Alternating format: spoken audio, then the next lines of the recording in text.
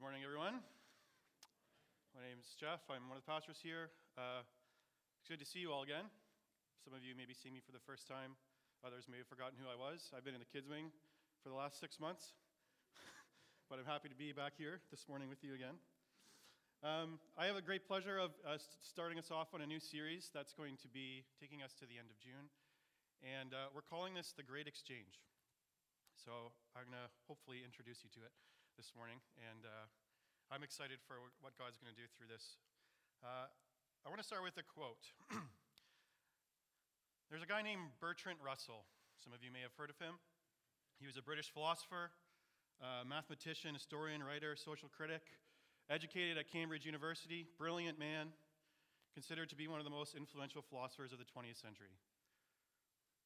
He most famously wrote a book called Why I Am Not a Christian. This is a quote from his book. He says, "I do not pretend to be able to prove that there is no God. I equally cannot prove that Satan is a fiction. The Christian God may exist, so may the gods of Olympus, or of ancient Egypt, or of Babylon. But no one of these hypotheses is more probable than any other. They lie outside the region of even probable knowledge, and therefore there is no reason to consider any of them." Wah, wah, wah. He's a brilliant man, way smarter than any of you and I assume. This is what he says about Christianity. What are we doing here? Here's another person, another brilliant man, C.S. Lewis. He was a British poet, academic, educated at Oxford University. He held the chair of medieval and Renaissance literature at Cambridge, famous for writing a lot of books, Chronicles of Narnia, Screwtape Letters, Mere Christianity. He was not just a children's author, he was a world-renowned scholar at Oxford University. Brilliant man. This is what he says of Christianity. "I believe in Christianity as I believe that the sun has risen, not only because I see it, but because by it I see everything else." Equally brilliant man, very different conclusion. I'm going to do a few more here. Richard Dawkins. Some of you may have heard of him, born 1941. He's one of the leading evolutionary biologists. He was the University of Oxford's professor of public understanding of science from 1995 to 2008. He read Bertrand Russell's book, Why Am I Not a Christian, and lost his childhood faith. And he's gone on to write many books, one of his most famous books being called The God Delusion. And he's got a lot of really aggressive quotes towards Christianity. Here's one that's not quite as harsh, but he says, "Faith is the great cop-out, the great excuse to evade the need to think and evaluate evidence. Faith is belief in spite of, even perhaps because of, the lack of evidence. Faith is foolish." So says Richard Dawkins, a brilliant biologist. John Lennox, another professor at Oxford currently in mathematics. Brilliant man, degrees from Cambridge and Oxford, and he has written a lot of books as well. In one of them he says, "Faith is not a leap in the dark. It's the exact opposite. It's a commitment based on evidence. It is irrational to reduce all faith to blind faith and then subject it to ridicule. That provides a very anti-intellectual and convenient way of avoiding intelligent discussion." Interesting. Very different conclusion, equally brilliant man. Two more. Christopher Hitchens. Christopher Hitchens passed away in 2011. He was one of the leading voices in the new atheism movement. Brilliant journalist, literary critic. He was one of the hardest people to debate against. He just knew how to turn a phrase and make you look silly in what you're saying. And he says this in his book, which was very influential in 2007, called The God Delusion. He says, "One must state it plainly. Religion comes from the period of human prehistory where nobody, not even the mighty Democritus, who concluded that all matter was made from atoms, had the smallest idea what was going on. It comes from the bawling and fearful infancy of our species, and it is a babyish attempt to meet our inescapable demand for knowledge, as well as for comfort, reassurance, and our infantile needs. Pretty harsh.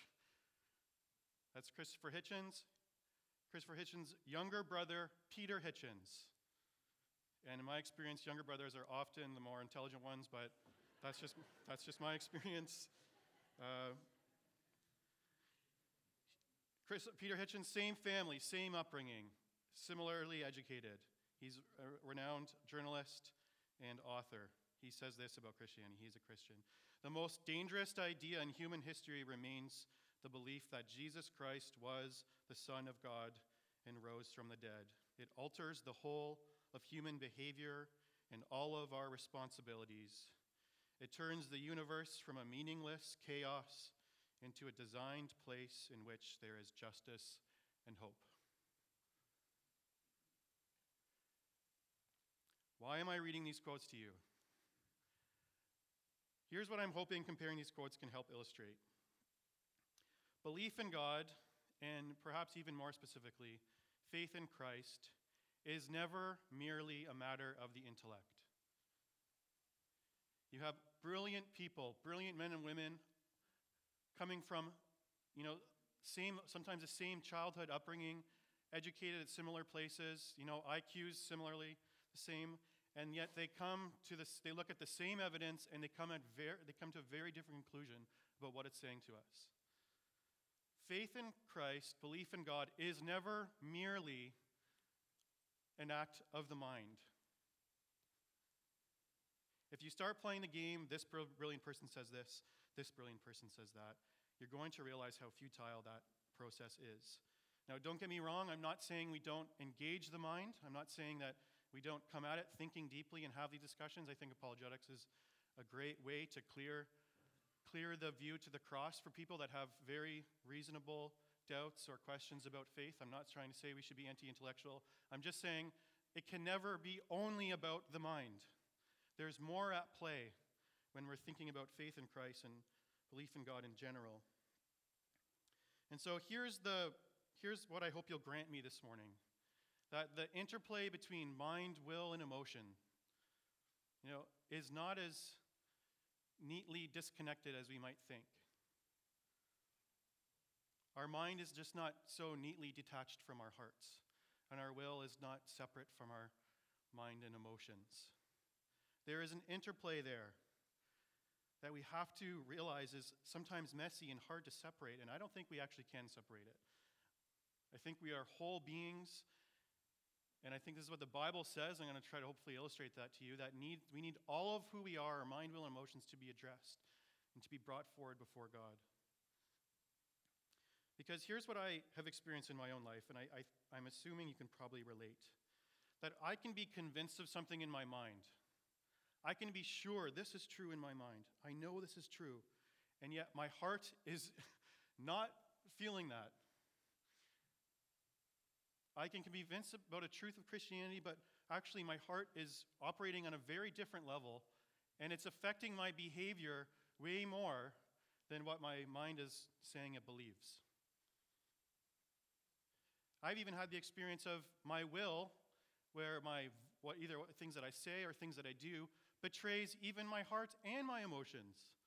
I love this person. I have affection for this person. Why did I just say that? Why did I just do that? It's like my will was operating even independently from my mind and my emotions. What is going on here? And we can't disconnect them so easily. And I think that's the reason why people that are brilliant arrive at very different conclusions. Because it's not a matter of the intellect merely. And so we're starting a new series this morning, and we've called it The Great Exchange. The Great Exchange. And we've called it this for two main reasons. I want to tell you the first reason now. I'm going to look at the second reason at the end. But we're taking the next 13 weeks to look at different aspects of the gospel and consider this. How in the fall, when we stepped away from God, from the very beginning until even now, on a daily basis, when we step away from what God would have us do, when we step away from faith and trust in Christ. How in that process, both back then and even today as we live out our lives, how have we exchanged what is good and beautiful and true for what is evil, ugly, and a lie? And so we're calling it the Great Exchange. The first one is because of the language that Paul uses in Romans chapter 1. Romans chapter 1, Paul has this great section of scripture where he's explaining and describing what has happened kind of generally in the fall, what happened in this process. And Eugene Peterson, I read a quote this week, he says, "On the first page of the Bible, we read that God creates life. 2 pages later, men and women choose death. God gives us truth and life. He says, choose this, and we choose death." So what was all involved when we chose death? Romans 1. I've got a portion of it on the slide below. I'm going to start in verse 18. "The wrath of God is being revealed from heaven against all of the godlessness and wickedness of people who suppress the truth by their wickedness. Since what may be known about God is plain to them, because God has made it plain to them. For since the creation of the world, God's invisible qualities, his eternal power, and divine nature have been clearly seen, being understood from what has been made, so that people are without excuse. For although they knew God, they neither glorified him as God nor gave thanks to him. But their thinking became futile, and their foolish hearts were darkened. Although they claimed to be wise, they became fools and exchanged the glory of the immortal God for images made to look like a mortal human being and birds and animals and reptiles. Therefore, God gave them over to the sinful desires of their hearts, to sexual impurity for the degrading of their bodies with one another, and they exchanged the truth about God. They exchanged the truth about God for a lie, and worshipped and served created things rather than the Creator, who is forever praised. Amen." Notice what's all involved in this fall. He says, what can be known about God is plain. His qualities can be understood in the mind. Their thinking became futile. They suppressed their truth with their wickedness, with their actions. They knew him, but they chose not to worship him. Their hearts were darkened. God gave them over to their sinful desires of their hearts. Do you see how the fall affects all parts of us, our will, mind, and emotions? Our thinking is futile. We chose not to give thanks. Our hearts were darkened. All of us have been affected by this decision to step away from God. And so, Scripture very rarely separates mind, will, and emotion. It just doesn't. I mean, you can find some verses that talk specifically about a mind. You can find some verses that talk about choosing, and maybe even some that talk about emotions with that language. But what the word the Bible uses over and over again, which basically includes all of these things, is the word heart. You know, today we maybe think heart is only the seat of emotions. But when the Bible talks about the heart, it doesn't mean simply the emotions. It means all of us. It means our inner being. And so Tim Keller says it this way. He says, our heart is the center of our personality, the seat of our fundamental commitments, the control center of the whole person. What is in the heart determines what we think, do, feel, since mind, will, and emotions are all rooted here in how the Bible talks about the heart. I'll give you a few examples so that you can see this throughout Scripture, and I could give you a lot more examples than this, trust me. Genesis chapter 6, when God decides that the world needs to be restarted. Why does he do that? Because in verse 5 it says, the thoughts of the human heart were only evil all the time. The thoughts of the heart. He looks down at creation, he says, all of you, the thoughts of your heart are just always against me. Always against me. Mark chapter 2. Jesus forgave a paralyzed man. Some of you probably know the story. He forgave a paralyzed man. First, he heals them, or he says, I forgive you, and then he heals them, and their people are like, why did you say you could forgive him? And then it says that Jesus looked at the teachers of the law, and he could tell that they were upset with him. And it says in verse 8, immediately Jesus knew in his spirit that this is what they were thinking in their hearts. Their hearts were thinking. And he said to them, why are you thinking these things? Which is easier? To say to this paralyzed man, your sins are forgiven, or to say, get up, take your mat, and walk. He looks at them, he sees their hardened hearts, he sees them choosing not to accept, he sees their emotions set against him. He says, why are you thinking these things in your heart? The whole ministry of Jeremiah, and there's a great command here in Jeremiah 4 that is picked up by Paul as an argument throughout the New Testament. And in the time of Jeremiah, you have Israel outwardly obeying, following the outward requirements of the covenant. And in Jewish culture, one of the most important outward signs that they were following God was circumcision. They did that in faith and obedience. That this was an outward sign of our commitment to God. That if they had that, they were following God. And Jeremiah comes to them,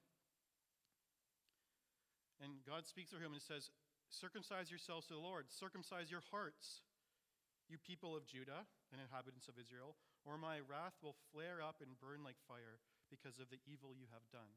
That would have been like a radical message, that they just so clearly understood it outwardly, and they were doing outwardly what they needed to do. And he says, you've missed the point. You think it's about circumcision outwardly? It's about circumcision of the heart. And Paul picks up that message several times, Philippians 3, Romans 2. He says, a person is not a Jew who is one outwardly, nor is circumcision merely outward or physical. No, a person is a Jew who is one inwardly, and circumcision is circumcision of the heart, by the Spirit. It's a matter of the heart. Last example, Romans chapter 10, verse 9. This is one of the great promises of Scripture. He says, if you confess with your mouth Jesus is Lord and believe in your heart that God raised him from the dead, you will be saved. It's a confession of the mouth because of a belief in the heart, not merely an emotional belief. It's a belief that consumes all of us, that involves every part of us. He says, because of this, you will be saved. So it isn't enough to just agree intellectually with the claims of Christ. Saving faith always combines rational knowledge with the conviction and trust of the heart. Jesus' command to repent is always attached with not simply a choosing outwardly, but it's always attached to a trust, that we trust him. Where does trust take place? Just in the mind? Or is it involved the heart as well? We have to be coming to him with our heart, with all of who we are. And so, please hear me this morning. Regardless of where you're at in your faith this morning, this might be your first Sunday at church, you might be following Christ for 30 years, 40 years, you may be just checking things out. Regardless of where you are, every person in this room has to come to Christ in the exact same way. We have to come to him through the gospel. The gospel is not something that we just agree to at the beginning of our faith and then we're done with it. As we said here several times, the gospel is not the ABC of the Christian life, it's the A to Z of the Christian life. It's the A to Z. And so, the second reason we're calling this series The Great Exchange is because Martin Luther, who is a great reformer, famously referred to the gospel as the Great Exchange. The Great Exchange. He says in 2 Corinthians 5:21, this is what he's he's saying, and here we see the gospel, and you can see this exchange taking place. He says, for our sake, Jesus God made him to be sin who knew no sin, so that in him we might become the righteousness of God. For our sake, God made him, Jesus, to be sin who knew no sin, so that in him we might become the righteousness of God. Jesus came. The whole point that Jesus came, of Jesus coming, was to take the sin of the world upon himself. He took it on himself. He took all the ugliness that we've created in our rebellion. He took all the evil that we've stirred up. He took all the lies that we believe and we act on. He took all of that and he put it on himself. He put it on himself, and he exchanged that, and he gave us the righteousness of God. He gave us everything that was beautiful, everything that was good, everything that was true, and he says, that's for you. What was mine, I give to you. It's the great exchange. That when we decided to exchange for lie, he says, I'm going to give you what is true. Believe in me, and this will be yours. There's a great little story in Luke 2, and I've just been taking a class at Tyndale studying through the book of Luke. And this just jumped out to me. It's in Luke 2. It's the beginning of Jesus still a child, and Joseph and Mary bring him to the temple. And this is the custom at the time, as a requirement of the law, that they would offer him, and they would offer a sacrifice as kind of a way to devote him to the Lord. And there's a man there waiting for them, a man by the name of Simeon.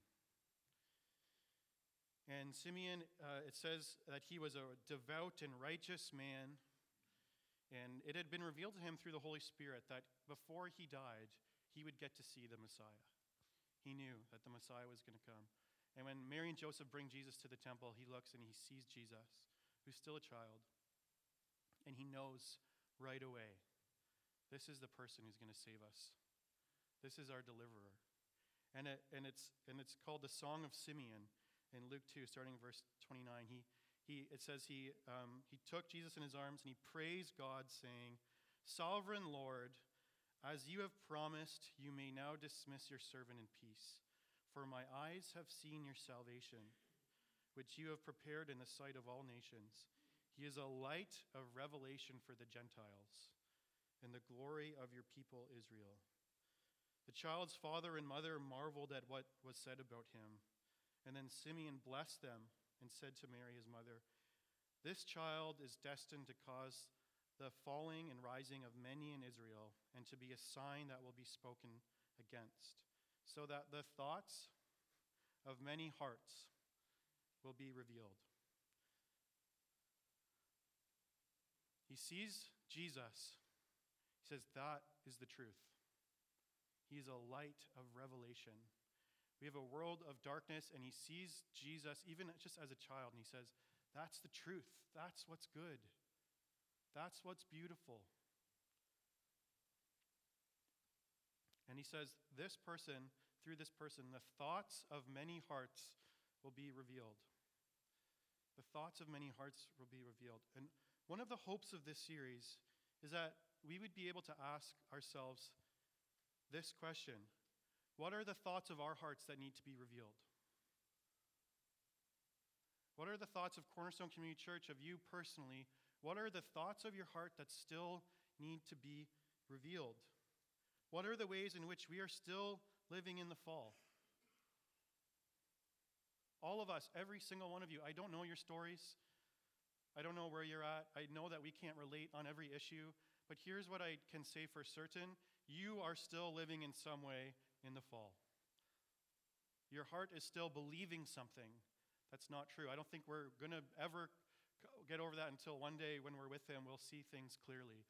But all of us on some level our hearts are still believing something that's not true, and we're operating out of that. So what are the thoughts of our hearts that need to be revealed? What are the ways in which we are still living in the fall, with our mind or our hearts or our wills? Because here's what I know in my own life, and here's what I believe that is true on some level for you too. We may say that our value is found in Christ, I mean, I can believe that in my mind. I really do. I believe that with all of my heart. But sometimes I feel worthless when I start comparing myself to other people. I believe my value is in Christ. I am with him. I'm an image bearer of God. That is where my value comes from. But when I start looking and comparing myself to other people, I can feel worthless. That's my heart operating out of the lie of the fall. Even though I know it, it still reigns here sometimes. Or this, we may be able to say that our identity is found in Christ. Why are so many of our decisions coming out of insecurities? We respond to people, we do things that's coming out of an insecurity of our heart.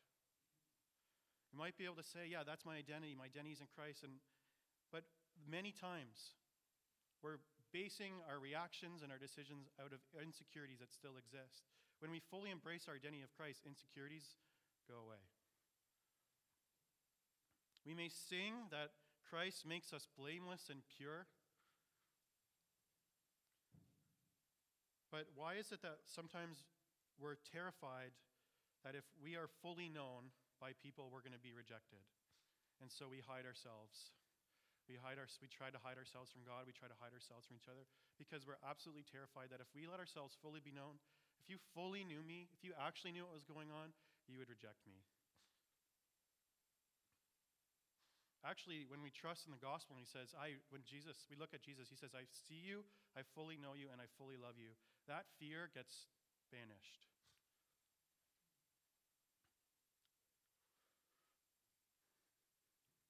But I don't know about you, but I still operate out of that.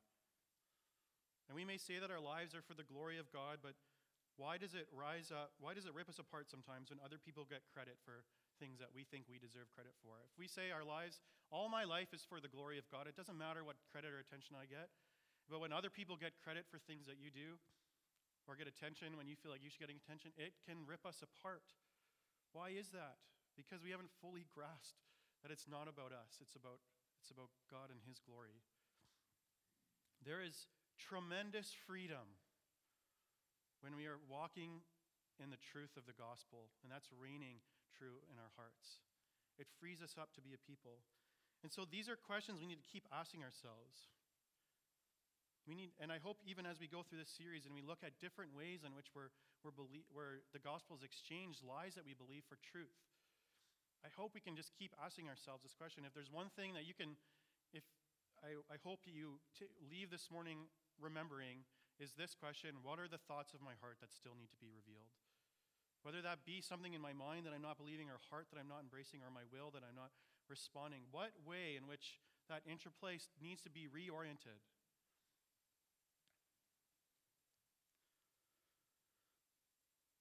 I want to end by reading a prayer to you that Paul wrote to the church in Ephesus. It's in Ephesians chapter 3.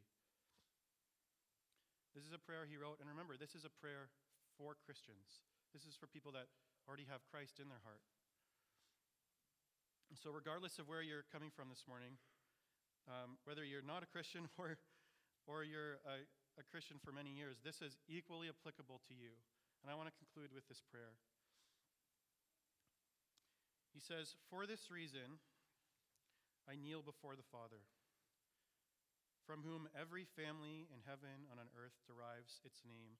I pray that out of his glorious riches he may strengthen you with the power through his Spirit in your inner being, so that Christ may dwell in your hearts through faith. And I pray that you, being rooted and established in love, may have power together with all the Lord's holy people to grasp how wide and long and high and deep is the love of Christ, and to know this love that surpasses knowledge, that you may be filled to the measure of all the fullness of God. Now to him who is able to do immeasurably more than all we ask or imagine, according to his power that is at work within us. To him be the glory in the church and in Christ Jesus throughout all generations, forever and ever. Amen." Amen.